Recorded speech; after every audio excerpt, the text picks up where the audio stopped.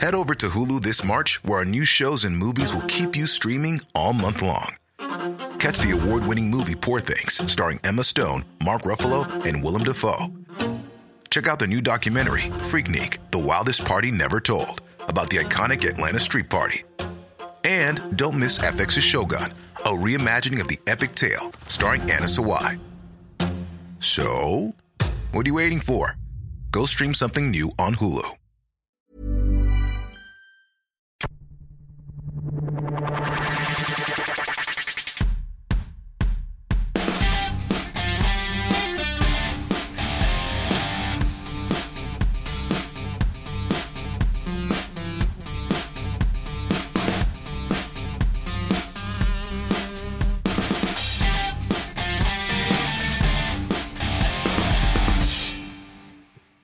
Welcome to Clicking Balls. This is round 11 all wrapped up. My name is Heath, and the first question I ask every week is your highlight of the week. So, Josh, you got a highlight of the week past? Well, I guess mine's sort of a silver lining highlight. Like, I had to jump on a plane yesterday, get up to Sydney, and it's a bit shit weather. The highlight wasn't that because weather sucked in Sydney and Melbourne, but it was I was stuck on the tarmac for 45 minutes, which kind of sucked. But the highlight was it meant that the flight was long enough I could watch the whole of Aquaman. So I'd started that, obviously, as soon as I sat down, because you can, like, I was flying Virgin, so I had my own tablet, and you can just do that. Like, thing goes on, off you go. Yeah, cool. And, yeah, at 45 minutes meant that just as we were taxiing into the gate, I'd finished the movie. So, fucking perfect timing. Brilliant timing. I'm just silver, it's come up Josh all fucking week, to be honest. You make the most of what you've been dealt with, don't you? Yeah.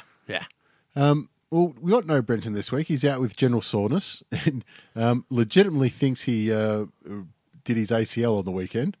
So that'll be interesting. So I had to help him move a bloody table over to his place. But, yeah, he legit thinks he's done his ACL. Fucking omitted. I watched a few comic book movies recently as well, because after seeing Endgame, I thought there's one or two that I haven't seen yet. And now that they're all available on Stan, I went back and watched Black Panther. I don't see what all the fuss is about. It was pretty weird, but I understand like the other stuff about the movie, you know. But I thought having Gollum as a bad guy was a good move. I thought that was pretty cool. I actually quite like Black Panther. It's not a adventurous storyline. No, the setting is what set it up. Yeah, that's fair enough. Claw was a shit villain for my money, but yeah, but I thought it was just nice. I was watching it with a wife, and I say, you know, that's Gollum. Yeah. Yeah, anyway. Blacker Panther was a good villain. Yeah, exactly. All right, we may as well get straight into the footy because it's fucking cold and I want to get out of here. So, straight off, actually, no, before we start the games, I thought we would touch on, it's the second week in a row that we've had a coach get the arse. I'll tell you what, we can make 3, I reckon. You reckon there's another one on the horizon? I reckon there's another 2. Yeah, 2 at least. No, not 2 at least. Possibly 2 in Richardson and Worsfold. Yeah. Or Hinkley could be in trouble too. No, I think Hinkley's okay for a little while longer. I think he's got one more in him. But there have been 2 very weird sackings because the most mutual sacking I can ever recall previously with Brad Scott and North Melbourne, where neither team nor coach came away worse off, really. Well, no, and it's like that good breakup that you hear about. To be honest, didn't go through many of the good breakups myself, where it's kind of like, look, we had a good run, didn't we? Yeah, we did. Yep. All right. Let's just let it go. We'll always have Casablanca. Always have Paris. Something like that. That's how the line goes, isn't it? Yeah, and then this week with Brendan Bolton, who, when he got sacked, I mean, you're heartless if you don't feel sorry for Brendan Bolton. How could you do that to Bambi? How could you make a kid cry? And then he's still, I love coaching. Oh, for fuck's sake, mate. If you've been through 4 years or 3.5 years at Carlton, won one game out of 600 or whatever it is. Let's be honest, toughest gig in footy. And he still loves coaching. I'm like, Jesus Christ, mate. I wish I loved anything as much as he loved coaching. I mean, people talk about Gold Coast GWS being a tough gig. No, you've got a arguably worse list, but, you know, people decide on that, but 10 times the scrutiny and pressure. Yeah, it makes sense, though. I mean, he didn't have enough wins on the board, but still, you just look at me like, I only want good things to happen to Brendan Bolton. Yeah, it was a bit rough to Juddy coming out the week before saying, "Oh, we're right behind him. We're on him," and that's when you fucking know. Time honoured. But then Gary Lyon jumps up and says, "Well, he's going to lie to us. He should sack himself." And then Juddy comes back with, "Yeah, I'm not taking personality tips from Gary Lyon." Yeah, or something on those lines. Juddy can be quite scathing when he puts his words to it. Yeah, neither of them are wrong though. Yeah. Juddy did get out there and say he's all for him, and while he's put the knife in his back, and that's pretty duplicitous, which means he's probably quite suited for the Carlton board, to be honest. Goes with the territory, definitely. And his comments on Lyons' character are probably borne out by the evidence. Maybe. But yeah, I do think that maybe he's a bit like Mark Harvey, one of the best assistants going around. But I thought you meant Judd for a second there. I'm like, no, I don't Bolts. think so. Yeah, and I think he might have been a bit too nice for what they need.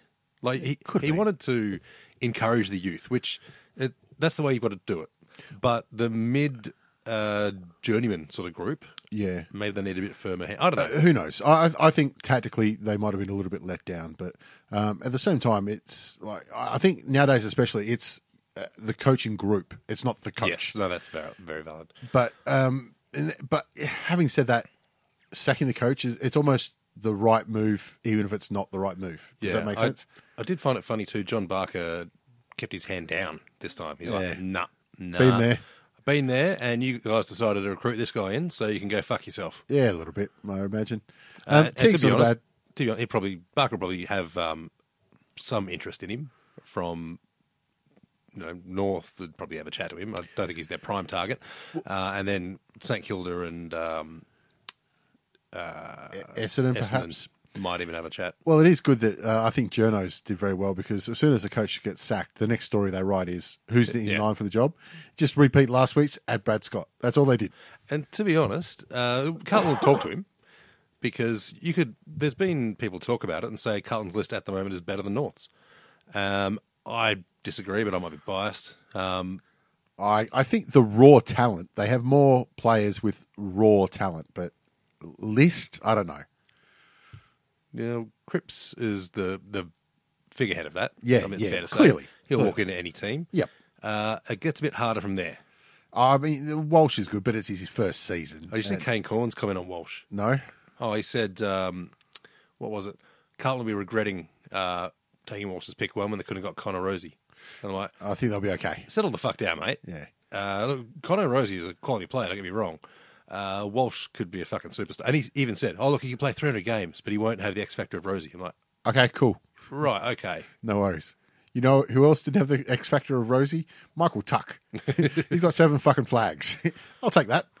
Anyway. You take one at Carlton at the moment. They'd buy one. All right, let's get into the games. And it starts off on a good note for yourself. North and the Tigers on Friday night at Marvel Stadium. I went to this one with a friend of the podcast, Richie, the metaphorical and physical punching bag that he is. It was a very interesting game, I thought.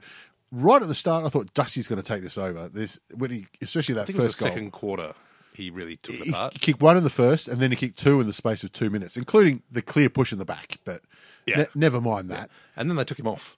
I was fucking stoked about that. I'm like, 2 in get him 2 off. minutes. Yeah. I think it was actually 2 in about 45 fucking seconds. Yeah, you're right. And you're just like, he's coming off. Fucking all right. Thanks for that. Yeah, beauty. Take that. Can you imagine the coach's box? Shorey, what are we going to do about Dusty? Nothing. It's taken care of. Should we take Dusty? Well, he's coming off, so unless you want to step over the box and have a look at him. Yeah. I don't know. I'm turning my head around the microphone for some fucking reason. I don't know why. I just always look in the same spot. But it was a very tactical game, I thought, because Richmond just could not switch the ball. They had no run through the middle because it was all manned up, and they stopped them from switching it. So they had to go down the line. On the flip side, North managed to use the middle a fair bit. Yeah, because they refused most of the night to take the 60-metre bomb. They were pinpointing 30-metre passes down the line and kicking them, not lobbing them in or soft kicks. They were darts that everyone's like, oh, shit. And only one bloke had a chance to mark it. But that's brilliant. That's something that I've wanted to see for actually about 5-6 years, to be honest. Yep. There's no point kicking the NFL punt where it's got hang time. Everyone knows it. Low flat. Like not a worm burner, but if it just... Still markable. Yeah. Yeah. But that's what they were doing. And I was watching, I'm like, man, this is efficient. And okay, once or twice it fucks up. It doesn't matter. Yeah, kick it to a player who's got a 2-on-1 in their favour. Good idea. This thing might fucking take off. But I mean, it was kicked so. There was one I remember so clearly. There was Taron Thomas. It was kicked hard and low, and he had like 1 metre, 2 metres of space, and that is it. But the point was, nobody else could mark that ball except him. He had a 50 chance of marking it, or it goes to ground. Nothing else could have happened. I think that was either third or fourth quarter in the pocket, and I think it was Atley or Simpkin who kicked it to him. I can't remember. I think it was earlier, this one. It was right in the wing in front of me. But there was more than one occasion where this kind of stuff happened. But it was a refusal to take the easy option. They looked for the hard option, and it was risky, but it came off. Yeah, but the hard option too was in the tackling. You had brilliant all night. Anderson, Cunnington, Zerha, and Turner, all tackling like fucking beasts. And I think there was more hold of the balls on the night than I can recall in a game for a long, long time. Yeah. And Richmond had a few too, don't get me wrong, but most of it was coming the other way. And probably the highlight of the decade happened in this match. Old Razor Ray copping one of the figs. He handled it well, didn't he? He did. He gave himself out. He toughened up. He stood firm. Immediately, I said to Richie, like Peter Carey would have marked that. Checked online, about 100 people have beaten me to it, so that's all right. But I think they handled it well. They even did roaming Brian in the umpire rooms honestly, afterwards. I like that. How has Razor Ray turned us around that we like him now? I find it hard to fathom, but I think he sort of unapologetically humanised himself, like the cricket umpire, I forget his name, who did the crooked finger thing. Oh, Billy Bowden. That's it. No, he's still a dickhead. But well, he had a bit of banter, and Dickie Bird had a bit of banter too. I think umpires. Dickie Bird had respect. Yeah, I think Razor can still be a bit. Umpires in general can be a bit too authoritarian. But when he says, "All right, settle down, mate, settle down," we don't spell that to each other here. I'm okay with Sean that. Grigg one, it was brilliant. Just because he's not saying, trying to put the player down. No, he's just trying to enforce a certain level of decorum. Yeah. And I can live with that. Got to be a better word than that. De-escalation, that'll run. But he is, and he's doing it politely. that one with Sean Grigg over in Adelaide was still brilliant. We don't talk to each other like settle down. We don't talk. So he's done it. He should be in politics. Politicians would love if they could turn around their public perception like he has. So you reckon maybe get Bill Shorten in the bright yellow, running around the field in the lime green. In the lime green, he might improve his popularity. Who knows? It's not going to go lower, is it? Well, not yet. Not with but yeah, with Cam Zerha was one of the big tacklers there, and he had that tackle on Cochin that Cochin made an attempt to kick. And we've talked about two of the bad no calls. There was another two coming the other way that were funny too. Yeah, but it wasn't a badly umpired. I thought it was very well umpired, to be honest. There's mistakes and ones that I disagree with. Yeah, so what? That happens. And in these situations, when there's no danger to the person, I don't mind a no call as the default. Yeah. When someone's in danger or injured or whatever, that's different. But in the interest of keeping play going, I'm okay with no calls in general. Well, in the back was fucking blatant. But Zerha, massive tackling machine, and also had one of the best field kicks in the forward 50 I've seen. When he's sprinting to the pocket, and rather than have a shot from the pocket, 50 whatever, pinpoints out Jai Simpkin and just makes it impossible for him to not mark that. Yep. And just that vision from a lad he's in his second season, but I think he hasn't topped 10 games yet. And just the hunger that kid has. Fuck me, he's looking good. Especially on that one. I remember, because we had, obviously, seats right up the top in the stands, and I was looking, I'm like, you can see this coming a mile off. If he just looks up, the pass is there. And when he kicked it right across his body, didn't he? Yeah. And you go, nah, it's pinpoint. There's nothing else can happen. It was a soccer cross. Yeah. And that's something that North has lacked so much, is that awareness in 450. Like, everyone wants to be the Eddie Betts where you can slot them from the 50-metre boundary line or whatever. But no one else is. And, certainly no one at North. But they actually showed his Guernsey after the game, and it was torn up with about 12 different colours of paint. I was going to say, it was painted blue on the back of it. Yeah, it had everything everywhere. And he just got down and dirty. And that's what you love to see. Like, at three-quarter time, I still wasn't sold that we were going to win this. But I figured the way they played about it, I can live with that. Yep, no, it was absolutely. I disagree with three-quarter time, but at halftime, I still felt like, Richmond, they've got enough to come back in this. If Dusty gets off the chain, they'll be right. But the third quarter, they had no chance. They had no response. A couple of minutes into the last, it was all dead. So one other thing that annoyed me, and it started in this game. Now, I don't know about how you read it during the week or saw any announcements, but Sir Doug Nicholls' round. Goes over 2 rounds. Yeah. Is it Sir Doug Nicholls' rounds then? Do you think this is something they decided very late in the piece? Because if you are going to say, we're going to hold it over 2 rounds so everyone can have a home and an away game, then it's Sir Doug Nicholls rounds. But it's not. It says Sir Doug Nicholls round. So I reckon either they just made a split decision late in the piece. Let's go over 2 rounds so everyone can have home and away. And there's that little documentary about Adam Goods going on. So, anything we can do. Maybe it was about that, just getting it a below the fold kind of thing. Yeah, I think so. It could have been. Or they just didn't want to repaint the grounds. Thought, it's still there. Let's go again. I'm pretty sure it was North, actually. They're like, we won in this Guernsey. We want to wear it again. It'll be Sir Doug Nicholls fucking year if we have our say. Keep going. In fact, we might have 4 different designs. But anyway, I thought it was funny. I didn't see them announce anything earlier that there's going to be over 2 rounds. But anyway, that's the way it goes. I just thought, paint the S out there. Somebody go out there and paint an S. And young City Stack getting the Norwich Rising Star nod. Norwich Rising Star. There's a throwback. In not his best game. No. But he deserves one. Did he get nominated more than once? No. Yeah. Well, it's probably why Cam Zerha didn't get one then. No. You only get it once. And towards the back end of the year, I think they start giving out 2s. Like 2 in a week, if they're like, well, we better give this bloke one. He hasn't got one yet. Anyway. Contract time. It could be. Bump it up their negotiation tactic. On one of the biggest upsets on Saturday, though, is the Dockers over Carlton. Now, 2 things. Dockers... Collingwood. Sorry, you're right. Dockers over Collingwood. 2 things. Dockers were clearly the better team on the day, but geez, they were lucky. You have to say they were lucky.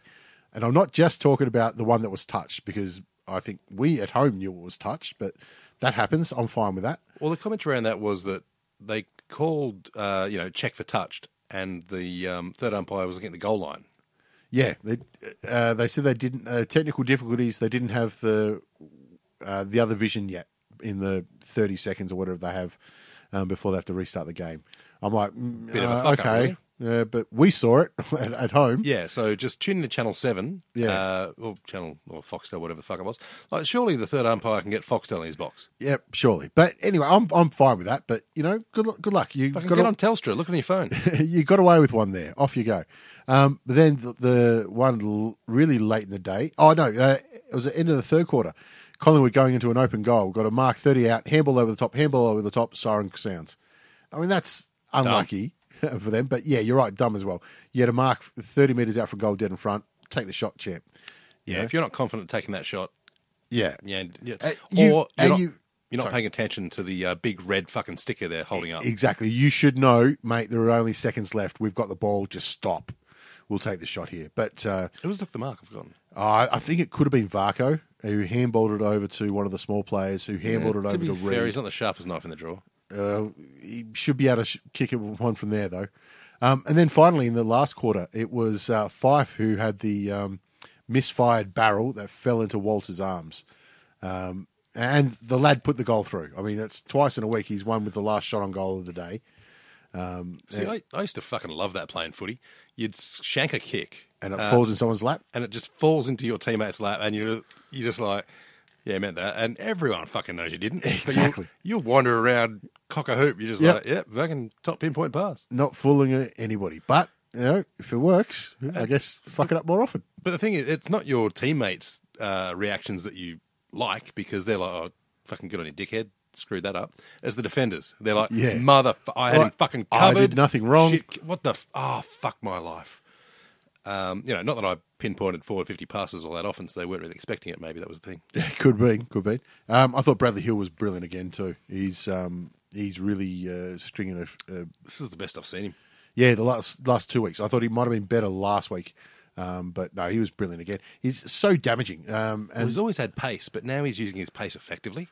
I think he's coming off was he not last year, the year before? He was best and fairest with Fremantle as well. But I think Fremantle are setting up differently now. They are hunkering down back, like they do. They're a defensive side. Yep. But then they're like, no, we are running. We are running through that middle, and we're going to absolutely blistering pace. And he's the key to that part of it. I'd almost argue the way they're playing right now, he is more important to that side than Fife. Well, that's really saying something. I think it takes pressure off Fife too, not just in terms of who do we have to stop, but their previous style of, long low to the boundary or whatever, Fife had to get the hard contested ball. Yep. And a player like him is always going to have someone on his shoulder. Yep. And he's good enough to break that tag. But when you're always getting bumped, pressured, banged to the ground or whatever, that mileage adds up. Yep. It does. And having a different game plan of a running game plan, it means that Fife can get the ball in motion rather than standing shoulder to shoulder when you get fucking creamed. Oh, it's just breaking it up so that when they go forward, they've got a Collingwood defender has to run at the ball. And that, gives you the easy out over the top. And they've done it 2 weeks in a row now. They did it even better against the Lions, but this is obviously a bigger scalp being Collingwood at the G. Yeah. And the controversy part, to be honest, does that disappoint anyone? It's just added flavour. Whatever. I mean, it's rubber the green stuff. Yeah, it's Himalayan salt. Yeah. On the wound. But even Buckley afterwards said, "Nah, the better team won." And that's all you can say. After you've calmed down from just trying to put your head through the coach's box window. It's the way it goes. I'm happy with that. I mean, it's not like it was. It was definitely touched, but it's not like it hit the goalpost and bounced off and they paid it. Yeah. We talked earlier about Razor Ray's turnaround in terms of public possession. I think Buckley's managed to do that too in 2 years. Yeah, ever since he took that, he took time off and that kind of stuff. But he's been a better coach as well. Yeah, I think his media work, he hasn't taken shit as personally, and he's put forward his perceptions openly, honestly, and eloquently. And they're winning too, which makes life easier. Doesn't it? Absolutely does. And they're in the conversation for Premier again. Yeah, they'll be up there. I still think it's Geelong versus whoever can match them up on them on the day. Well, I mean, say Geelong, West Coast, GWS maybe. GWS and Collingwood be the top four, I'd expect. Yeah, I can't see that differing too much. I think your Premier is going to be out of Geelong and one of those other three. Anyway, on to the Giants versus the Suns. Nobody at this game at all. There was, I think, a record low crowd for the Giants out there. Yeah. But, I mean, the result doesn't surprise anyone, does it? Yeah, I mean, what would you turn up for, really? I mean, if you love seeing Jeremy Cameron kick a bag, then you'd be like, price of admission. Yeah, Cornelio put together one of the best games of his career. Another 3 goals and 36 touches. That's not a bad little effort either. But yeah, Jeremy Cameron still leading the Coleman. What did he kick, 5 or 6? To be honest, he could have kicked even more, especially this week and the few weeks before it. Yeah, Cameron with 5, Himmelberg chipping in with 3. I don't see him slowing down. If he can keep injury free, he's going to crack 80 plus, which is going to be enough to win a Coleman any of the last 10 years. He's had a lean couple of weeks before this one, though. It's probably cost him a little bit. I think it was back-to-back games he was kept goalless. Against Hawthorn in the game after the Hawthorn one. He still had plenty of shots on goals, just didn't put any through. But now he needed a bag, I felt, considering how slow he's been. Well, he's still 7 clear on the Coleman, so... Yeah, but Hawkins could be winning that if he wanted to. Well, probably. It's given away a few. The funny thing is, too, Franklin's obviously been injured for quite a bit, but he just hasn't looked like he's going to make that mad rush. No, he's not fully fit. He set out 4 or 5 games, and I think they rushed him back a little bit, but the last 2 weeks he hasn't looked right either. But I reckon that's good enough to get into the Geelong Cats and Sydney Swans game down at Goomba Stadium. I think the Swans have won the last 3 down there, and they looked threatening at times. I've got to admit, they look like a more organised side with Jared McVeigh back in. Yeah. One thing I found frustrating was how much of the conversation was about Tom Hawkins' forearm slap. It was clumsy. I think if it wasn't for the Gary Ablett situation, it wouldn't even be talked about. Well, it was nice that as soon as he did it, they cut frame straight to Gary Ablett. Yeah. It was just a tribute to his mate who couldn't play. I mean, to be fair, he didn't try and hurt him. He just sort of put his arm down there and his head was there, kind of thing. Yeah, I agree. It was sort of like, well, I'll put this out to play. Oh, shit, I got him in the head. Yeah, but it wasn't like an elbow. It wasn't like a fist. It was just sort of the forearm in between. Yeah. And sort of I don't know. It was weird. But it was a fine. Yeah, and look, I could even argue a fine's a bit harsh. He's got $3,000. I mean, in Geelong dollars, that's like one Falcon. It's a lot of frozen water from down there. Tim Kelly is absolutely tearing it up down there as well. So when it gets to the end of the year and he wants to go back to WA, he's going to command a fairly fucking high price. I can't see West Coast affording him, and I can't see wanting to go to Freo. Well, he might have to loosen up on that because apparently he said no to Freo last year. I'm going to West Coast, and well, there's got to be a fair bit coming the other way if West Coast is going to get him across. Because players that win premierships tend to get a little bump up in the salary. Yeah, but how is it? You've got options with two teams in a premiership window each. Like, how tough's life? Yeah, and he's absolutely killing it. Oh, he's in stunning form. I think he's leading the Coaches Association votes at the minute too. He is, yep. Geez, obviously he'll walk into any team, but I think he's one of those players you can convince just about any team to give up their star player for. Yeah. Like, if you're Freo, do you swap 5 for him? You'd have to think about it. Look, if you take all emotion out of it, you go, you know what, it kind of makes sense because he's got 10 years versus 3. Yeah, exactly. I mean, he's not that much younger because he's a late starter, Kelly, but you wouldn't because Fife's your captain and he's once in a generation type of player. But if you're playing Football Manager, AFL edition, you'd probably do it. Yeah, probably. Might have a loose cannon on that shit. Anyway, once Geelong got on top and their accuracy was never going to allow them to lose this one. On the opposite side of accuracy, Brisbane Lions and the Hawthorn Hawks.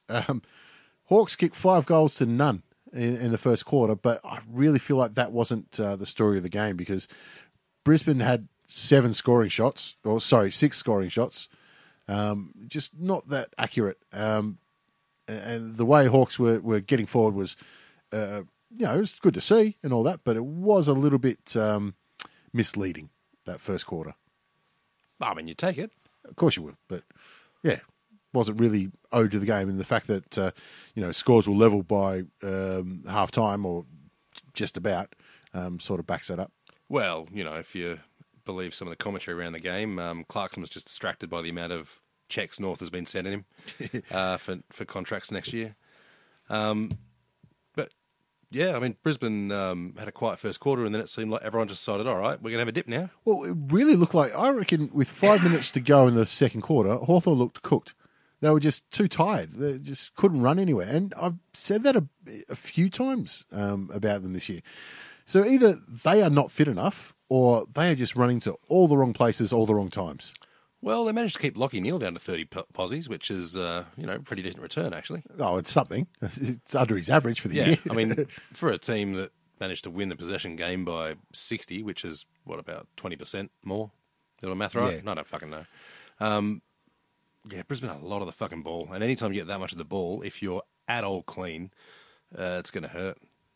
I thought that Ben Stratton did a good job on Charlie Cameron. However, kept him down to 6 touches, which is bloody brilliant.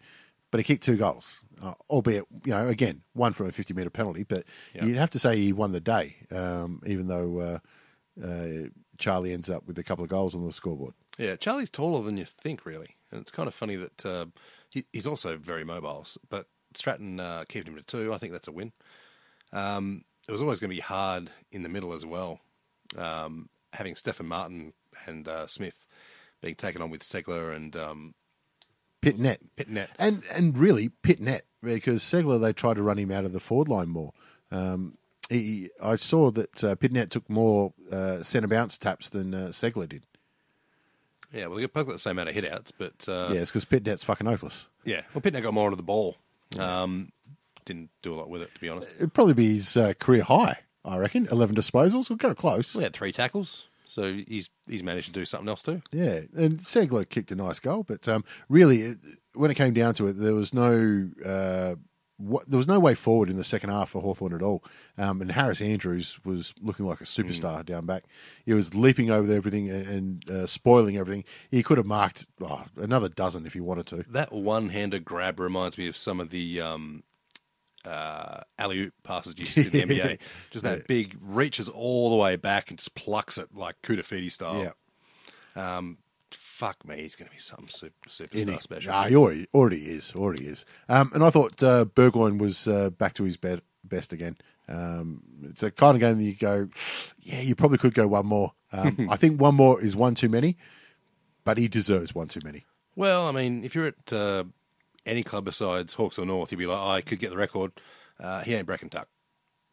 No, God, no. He's not going that far. But if he goes one more, he might touch 400. He might catch up Dustin Fletcher. But, I think it is at the point you go, you know what, one more, one too many, fair enough. He could end up like Ruffy, though. And, that's a bit of a shame. He one of the, it'd be the only player to hit anywhere near 400 with two clubs behind him. Yeah, I was going to say all the other ones that have hit 400 are one club players. So, he would be the first in that bracket. So he'd have two clubs claiming him. Well, yeah. I mean, Port Adelaide can try. I think he played 160 with them or something like that. He's over 200 at Hawthorn, but anyway. Yeah, only 160. Only 160, exactly. Yeah. What's the average for an AFL player? like 50? 30. Yeah. All right, on to Melbourne and the Crows. How Melbourne is this? Oh, God damn. Do you reckon Melbourne can get Paul Roos back? Because I know Carlton have got numbers in front of him. There is no chance he'd want to go back. But, I mean, we are literally halfway through the season. And next, I mean, we got bye round, starting this week. So we'll talk about some pre-season predictions next week and that kind of stuff. But I said that this is not going to be the year for Melbourne as soon as they signed Goodwin to a contract extension before round one. Look at this. This is terrible. I mean, there's no way known they should have lost this match. With the big lead in the first half, up 9 goals. 9 goals to 5 at halftime. And then Rory Sloane goes out. So there's the main ball mover and most creative ball mover, for Adelaide. And then they've kicked just a lazy 3 goals, 12 in the second half. Now, Fuck me. And everyone's so quick to defend Wiedemann for missing that sitter dead in front. They said, yeah, but we missed 6 others that quarter were just as easy. Doesn't matter. You still need to kick that one, champ. I think he got off very easy with people. Well, he's a kid. And Max Gawn missed one just earlier as well. 2 minutes before it, yep, he did. A very gettable one. But in fairness, he's a ruckman. You don't expect him to be too accurate. Or kick it all. Yeah, if you're a forward, you better nail those easy ones. And, people say he's only a kid, whatever. He's been playing footy since he was probably 3, I'm guessing. Yeah. Every kid who's ever picked up a ball has dreamed of that kick for the game. Yep. And preferably in a grand final, 50 out, tall kind of thing. 20 in front's a bit, you're not the most imaginative kid if that's what you're dreaming. No. But, big shank. It was one I needed for my tipping too because I tipped Adelaide and I dropped a few places this week. Yeah. So as I saw it sail up and fade left, you're like, you poor bastard. If anybody's ever kicking for the game, I always want them to get it, unless it's against Hawthorn. But even in this one, I just, you poor bastard. Yeah. Yes. No, I dropped this one in Collingwood, so I got 7 for the round, which was pretty good. Jerker Jenkins back in the side. He kicks a couple of goals. I'm almost disappointed with that because I thought the longer he stays on the sample, the better his price is in the off-season. Well, the hot ticket is he's going to Hawthorn. So, well, I'm starting that rumour. Really? Yeah, why not? Yeah, I'll take him. I think he's good. Yeah. I think he's been unjustified. And the joke around him is that he kicks all his goals from the goal square, but he runs from the centre of the ground to get to the goal square to get those goals. I'll take a bloke with that kind of tank any day. Yeah, I suppose he's sort of a like-for-like replace for Roughhead. A little bit, yeah. But he's a genuine key forward. Both a bit of ranger. We really don't have a genuine key forward at the minute. All right, on to the China game. Port Adelaide won by lots. Poor old Jason Greery breaks his fucking leg, the poor bastard. this. Like, St Kilda just have no luck. Nah, it's not their year. Although, I mean, the good news for them out of the weekend was Dan Hanbury got through a VFL game. Quite well, actually. I saw it as well. He's wearing a lot of strapping on his shoulders like he always does, but his problem has been his legs. No knee strapping, no leg strapping. So I thought, good on you, champ. So they didn't have any left after the shoulders. Maybe it was too. That's the VFL. Don't know. Hey, money's tight down at Saints Land, so... Actually, on the VFL, I saw Geelong came forward with, they reckon they should have the VFA premierships out of their tally. They've argued this before, and I saw something came up at the Hall of Fame, which is on tonight, that they're thinking about going back to 1870 to count those records. Yeah, the problem being, what the fuck ever? The VFA didn't become the VFL. No. The teams from the VFA went to the VFL. And if you're going to do that, you've got to take all the VFA flags. So North gets 6 more. You got VFL into AFL because it's the same league. The clubs can do whatever they like with their own record books. There's nothing stopping Geelong claiming those VFA premierships in their own club rooms. Good. Go for it, mate. Who cares? But really, it's such a non-issue that it's the next premiership is the only one that matters, really. So I really want to hear Brisbane Lions weigh in on it, just because they're like, all right, that means we've got 2 from Brisbane in the AFL. We've got another... Three in the AFL. Oh, 3, sorry. We've got some more from Fitzroy in the VFL and 3 more from Fitzroy in the VFA. Yeah. Yeah, so we're claiming all of those. So is it going to help you at all?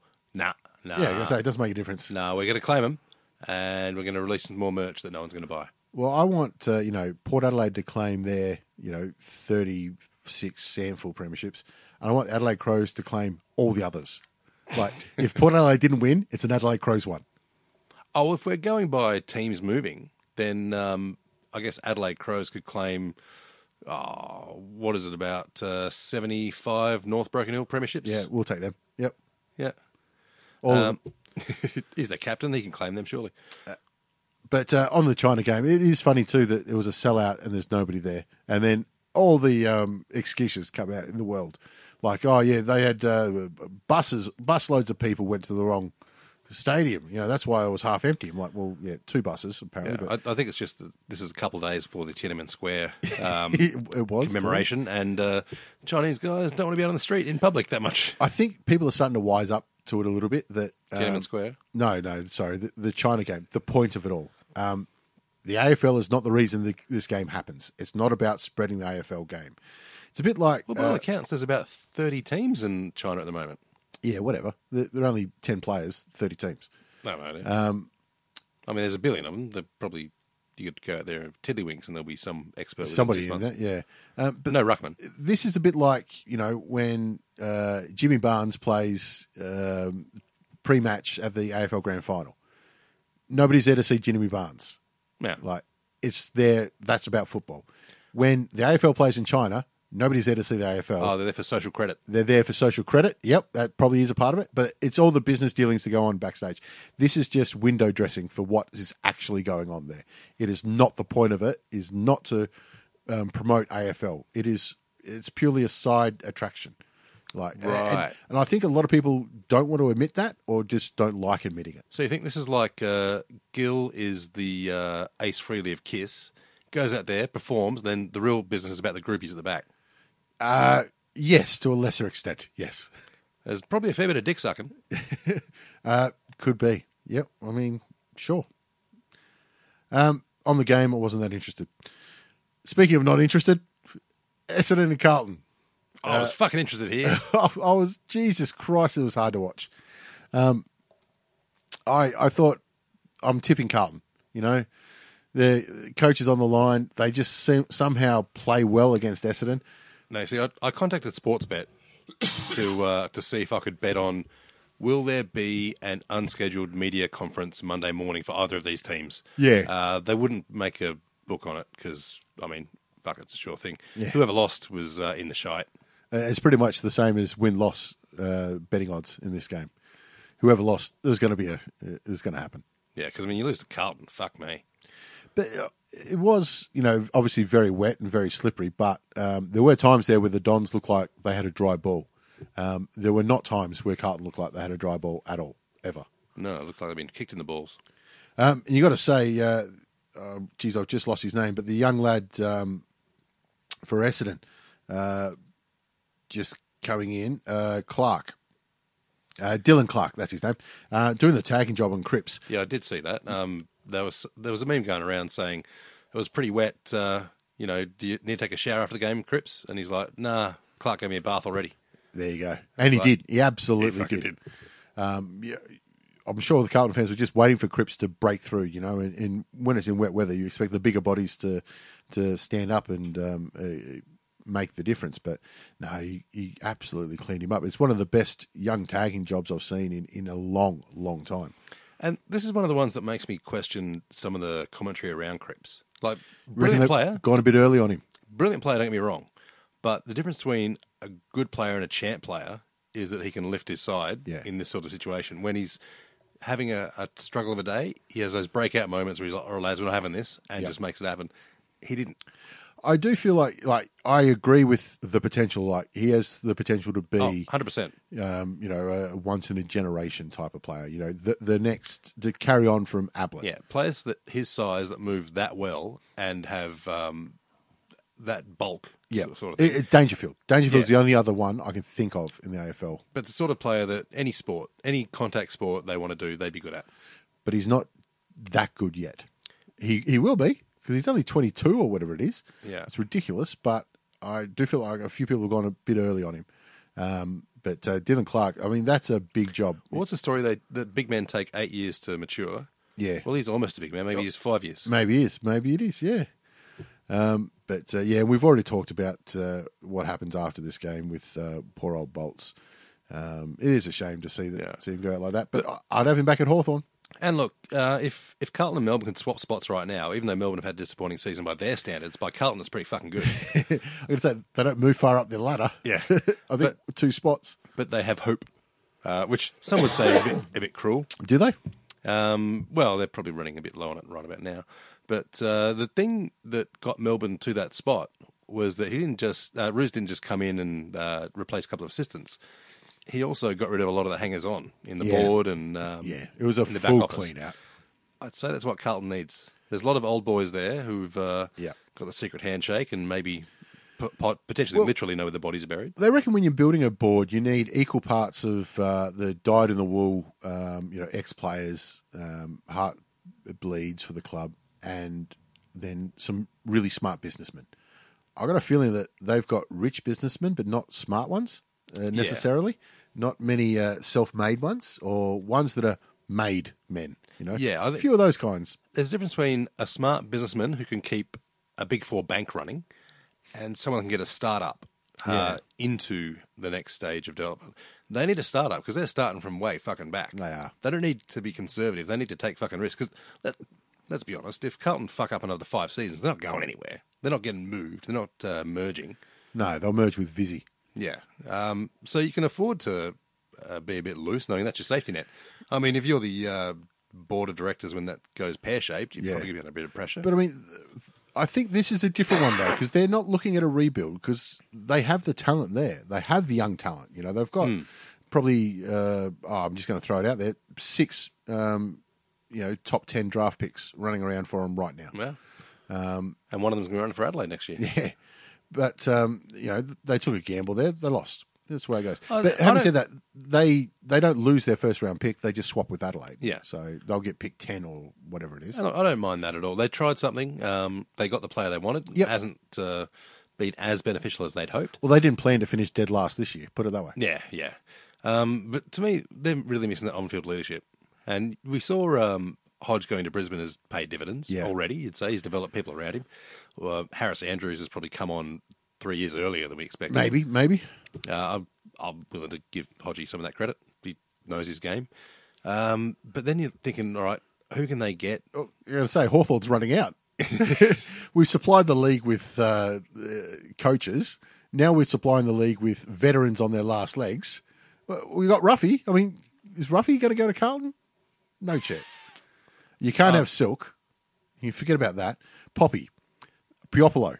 He sounds like a Carlton player. Actually, it does sound pretty Carlton-ish. He's played well at the minute too. So there you go. Poppy to Carlton.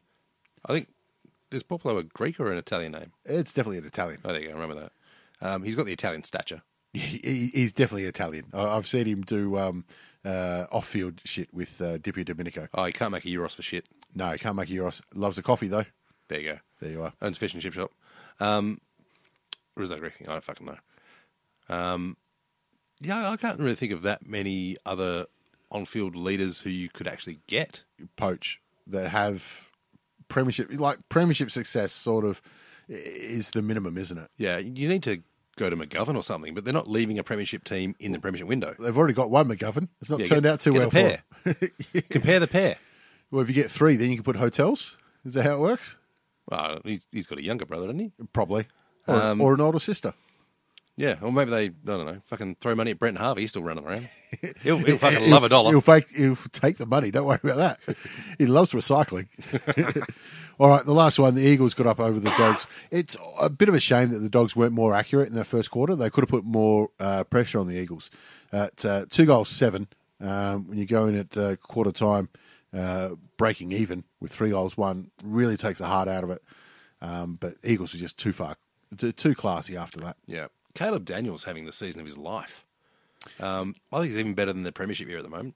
Yeah, well, he's playing that quarterback role, and sometimes he gets caught out as the last man in defence, but they really trust him with the ball. Yeah, it's funny because his stature blatantly shouldn't be playing AFL. Yeah, it's like a Muggsy Bogues playing in the NBA, but like Muggsy Bogues, his ability to play the point guard style offensive setup. It's fucking good.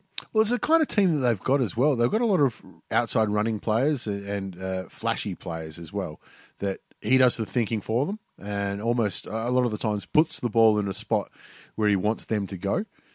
So forces them to play out what he's seeing. And there's a few times where the skills let them down, but, so be it. I think he's, future captain type material. Yeah. And you look at that, you're like, Caleb Daniel probably in the conversation for the All-Australian squad. Yeah, I'd argue that, yeah. Yeah, Bontempelli always in that conversation. But even JJ and Dunkley has had a great season. Dunkley's had a great year. He's one of the better improvers. 4 blokes, you could say, might be in the conversation squad of 40. Why aren't they doing better? I think you're pushing it for the 4 blokes there. I think, Dunkley's been better. And Norton's obviously come on leaps and bounds. But I just think that overall, they are playing a style that is, high risk, high reward, and at the moment, it's more risk than reward. So does that then come back on Beveridge for not adjusting? Maybe a little bit, because I know a lot of.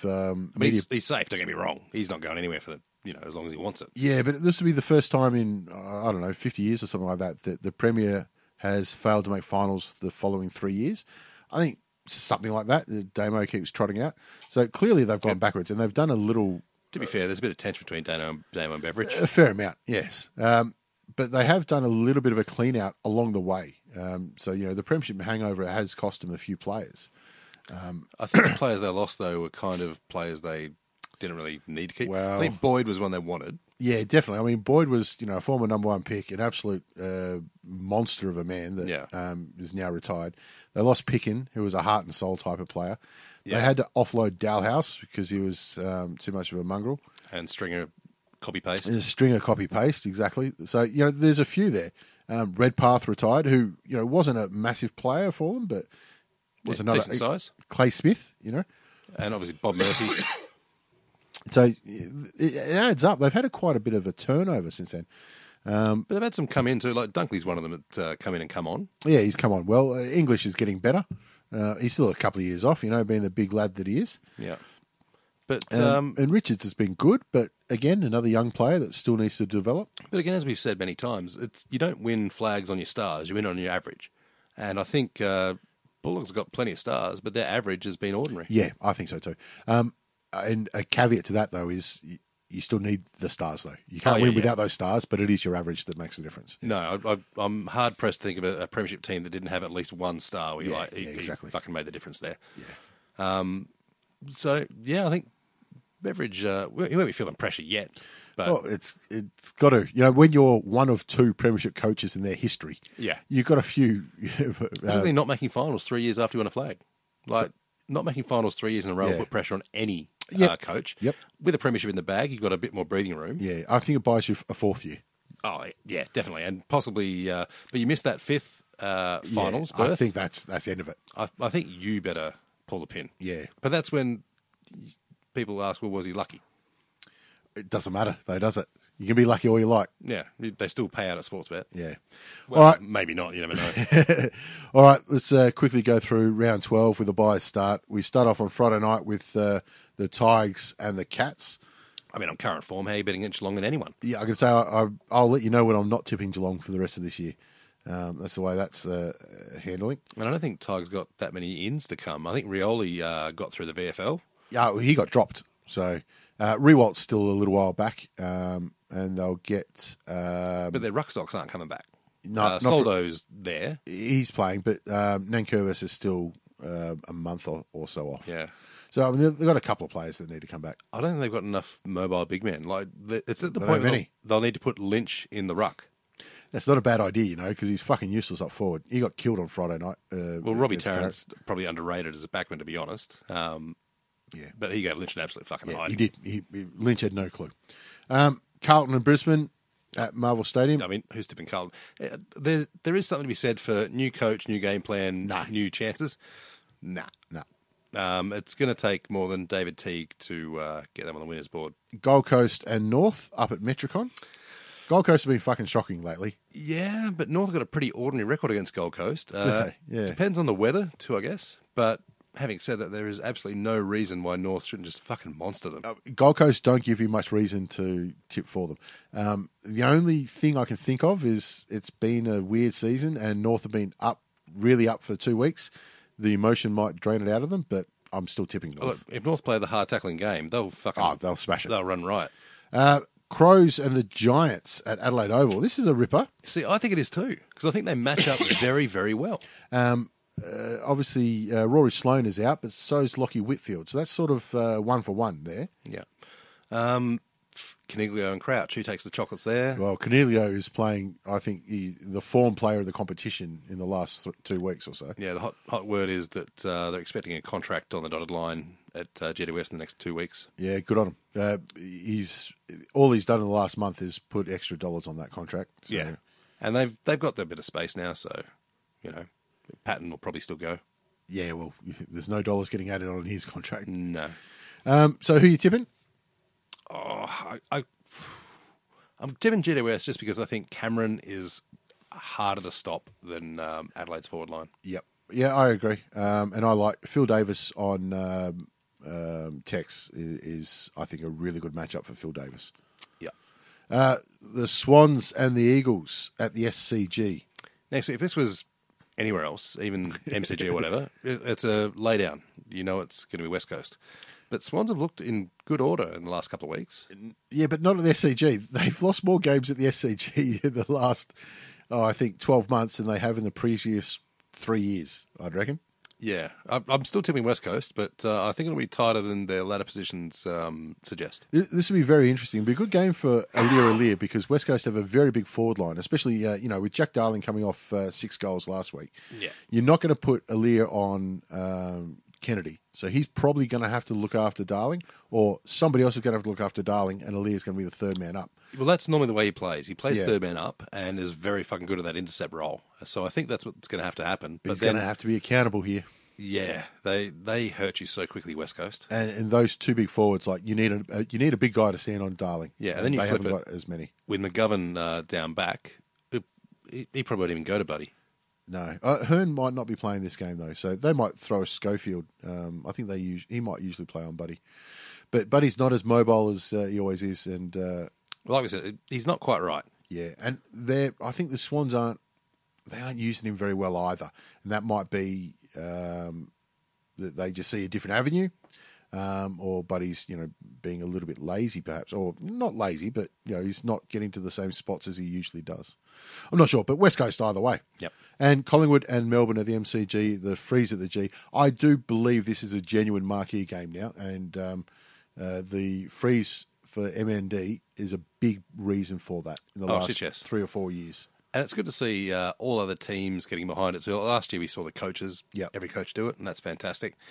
This year we see a few legends of the game have a crack at it.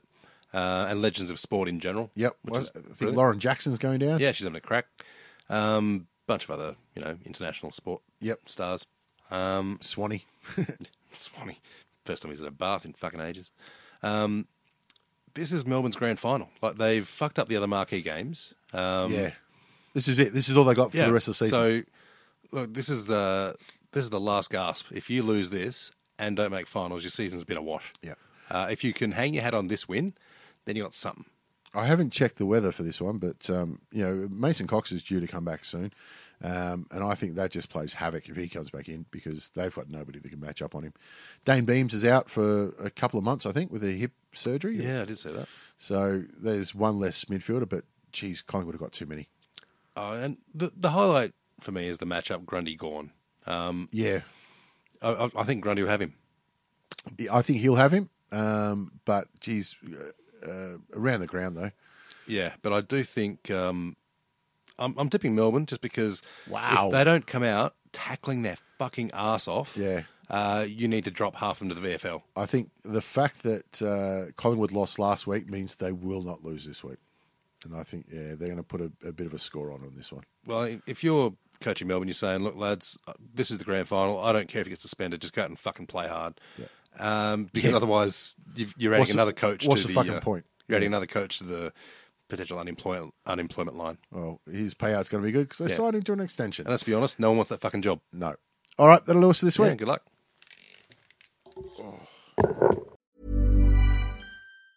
As a person with a very deep voice, I'm hired all the time for advertising campaigns. But a deep voice doesn't sell B2B, and advertising on the wrong platform doesn't sell B2B either. That's why if you're a B2B marketer, you should use LinkedIn ads. LinkedIn has the targeting capabilities to help you reach the world's largest professional audience. That's right, over 70 million decision makers all in one place. All the big wigs, then medium wigs, also small wigs who are on the path to becoming big wigs.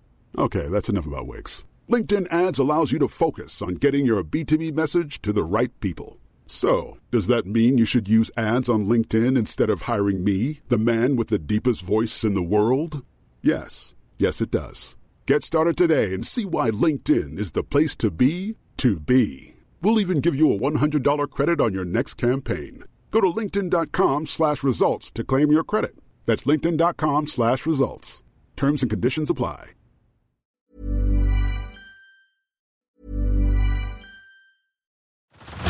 Head over to Hulu this March, where our new shows and movies will keep you streaming all month long. Catch the award-winning movie Poor Things, starring Emma Stone, Mark Ruffalo, and Willem Dafoe. Check out the new documentary, Freaknik, The Wildest Party Never Told, about the iconic Atlanta street party. And don't miss FX's Shogun, a reimagining of the epic tale, starring Anna Sawai. So, what are you waiting for? Go stream something new on Hulu.